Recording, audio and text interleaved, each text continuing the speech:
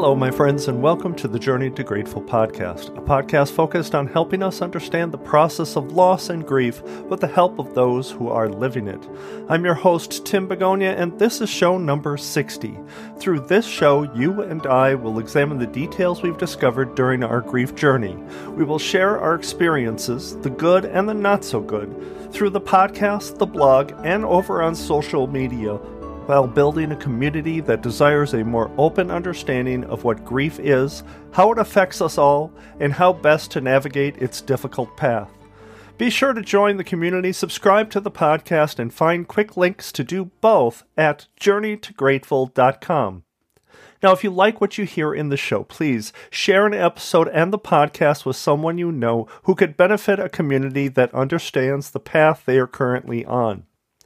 In this particular episode, I will discuss the impossibility of explaining grief accurately, all the while living through it. From a widower's point of view, there's quite a lot about the process of grief that is so difficult to put into words, so tough to accurately explain it all. But I thought I would try anyway. Some may be asking, why is this so important to you to make an episode about it? Well, there's this thing about grief that no one really talks about. It's this unrelenting desire to make at least someone understand what you're feeling in the moment today. I'll be honest, it's hard to carry it all alone. So let's dive in and see what we can discover together about explaining grief.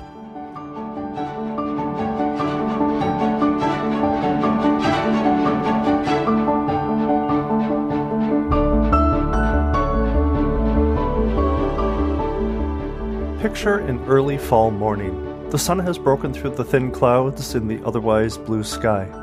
A single glance out your bedroom window, it promises to be a beautiful, warm day. You hear the boys down the hall begrudgingly getting ready for another school day, both now in high school, both missing the freedom of summer, just a few weeks past their grasp. Through your morning routine, the mundane details like choosing a shirt for the day or glancing quickly at the laundry basket beckoning for its contents to be folded once again, you feel it start to creep in again. You push it away and head down for a coffee or perhaps something more, barely listening to the boys drone on about something they are discussing, one with disdain for whatever discussion you've stumbled upon. "Good morning," you say, trying to sustain the fine balance of pleasantry and an obnoxious father rousing the troops for another wonderful day of learning and growing. You can almost hear the boys' eyes roll as if to suggest they are both over this early morning routine. Thank you very much. And then they're off. The first year one can drive the other, and you're suddenly no longer required for transportation duty in the morning. A blessing and a curse. And you turn back inside, you feel it once again, and this time you give in, and the tears begin. You think to yourself, it's been a while, and you just let it happen. Within a minute, you find you are able to shake it away just a bit and pull together whatever it is they say you have to pull together. And now it's time to analyze what just happened. What was the trigger this time? Where did it all come from? There must have been something that happened, something you thought about, some terrible memory you brought to the surface that set you off, maybe a scent perhaps. And then you'll realize, of course, it's so obvious. She's gone. She's still gone. You're alone. And these days, these changes, the season, school, everything, the whole growing up stuff should be shared with her. But it's not. It's just you and your grief.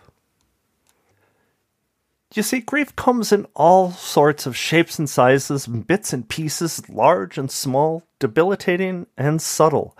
It doesn't wait for the right time. It doesn't matter what you have planned or what's on the schedule for the day. It doesn't have to have a trigger, an obvious reason that it rises up. It just is sometimes.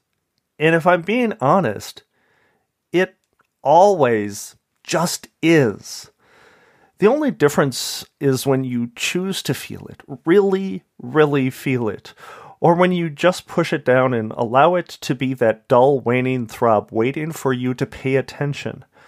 Taking on the task to explain grief is in many ways like taking on the task of explaining life or the meaning thereof. There are so many aspects to it that you're just not quite sure where to begin.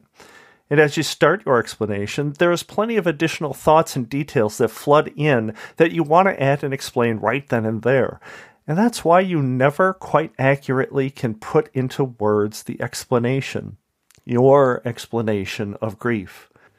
As I spoke in the last episode, I search out inspiring quotes, meaningful writings and thoughts, and as I find myself attempting to explain grief today, I realize I search out inspiring words because I'm searching for better ways to explain it all.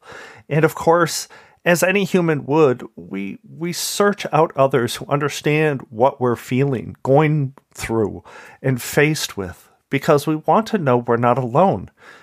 And believe you, my friend, you are not alone. Here's a case in point, a wonderful piece I've discovered that really put into perspective grief, specifically as it's written, grieving the loss of a child. This is not to say my grief and someone who has lost a child is the same, but grief is grief, similar in many aspects, understood in a very small way by anyone who has experienced loss, but not the same in so many ways as well. So this passage is written by Jessica Watson at 4+ an Angel, and it is the best explanation of grief in my point of view. I hope it touches you the same way that it has for me. The best way I can describe grieving over a child as the years go by is to say it's similar to carrying a stone in your pocket. When you walk, the stone brushes against your skin. You feel it. You always feel it. But depending upon the way that you stand or the way your body moves, the smooth edges might barely graze your body. Sometimes you lean the wrong way, or you turn too quickly, and a sharp edge pokes you. Your eyes water and you rub your wound, but you have to keep going because not everyone knows about your stone. Or if they do, they don't realize it can still bring this much pain. There are days you are simply happy now. Smiling comes easy, and you laugh without thinking. You slap your leg during that laughter and you feel your stone, and aren't sure whether you should be still laughing. The stone still hurts. Once in a while you can't take your hand off that stone. You run it over your fingers and roll it in your palm, and are so preoccupied by its weight, you forget things like your car keys and home address. You try to leave it alone, but you just can't. You want to take a nap, but it's been so many years since you've called in sad, you're not sure anyone would understand anymore, or if they ever did. But most days, you can take your hand in and out of your pocket, feel your stone, and even smile at its unwavering presence.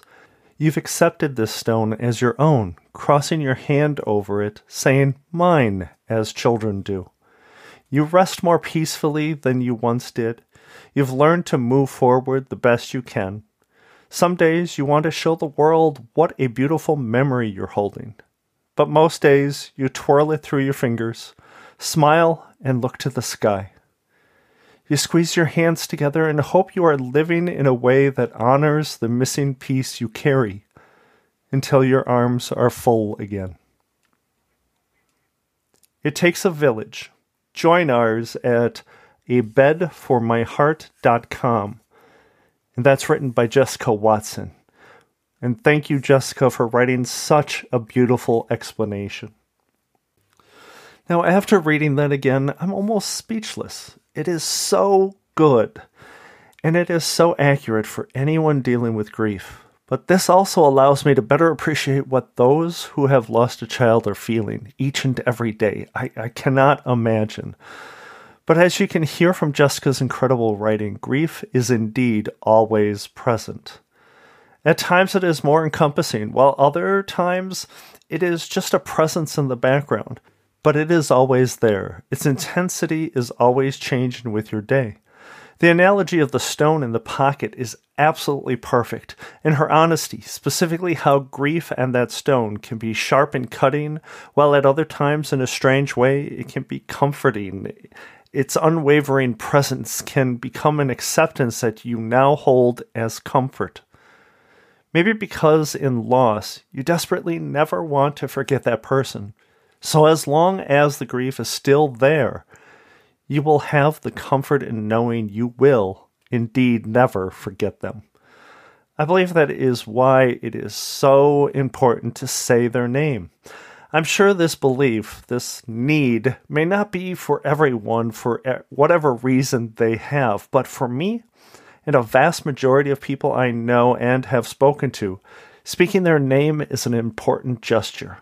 Because literally, when you have lost someone, their name, their story, is the only thing that is left. And may I add, it's the only thing you can control from their loss. You can actively choose to say their name, bring their name up in normal conversations. That right there is an important one for me. It always has been. In conversations where I would normally bring up a memory, a part of our history that would include my wife Colleen, a story that goes along with it, I would and still do bring it up. And at times, that's when I see some people I may be talking to at the time raise an eyebrow as if to say, "Oh, okay, we can talk about her. We can say her name." And to that, I say a resounding yes, please say her name. Now, for those of you who are on your own path with grief, you may need to know that with some friends, you will need to provide permission for them to say your loved one's name. By bringing it up in conversations, a memory that relates to whatever it is that you are chatting about at the time, that will then become their permission to do the same. Many people feel uncomfortable to do so, not knowing if it would trigger you. But by you doing it yourself, it tells them it's okay. Help me keep their memory alive, it says. So the one constant in this whole experience with grief has become kind of a theme in not only many of these episodes, but in life in general. And that is the fact that grief never ends. Now, I won't go on and on about it here, as I have certainly done that enough in other previous episodes. But I will add that I believe this one seemingly constant detail and misperception of grief appears to be the largest barricade in fully understanding the entire grief experience. If you believe grief ends, that there comes a time when it is just simply done and over, then you can never understand what grief is. To accept grief is to understand that it is always. Period. It is always there. It is always present. It is always thought of. It is always part of. It is always. For those with grief in their lives, that is always. Know that you are not alone. For those still trying to understand the expansiveness of grief, know one simple fact. It is always.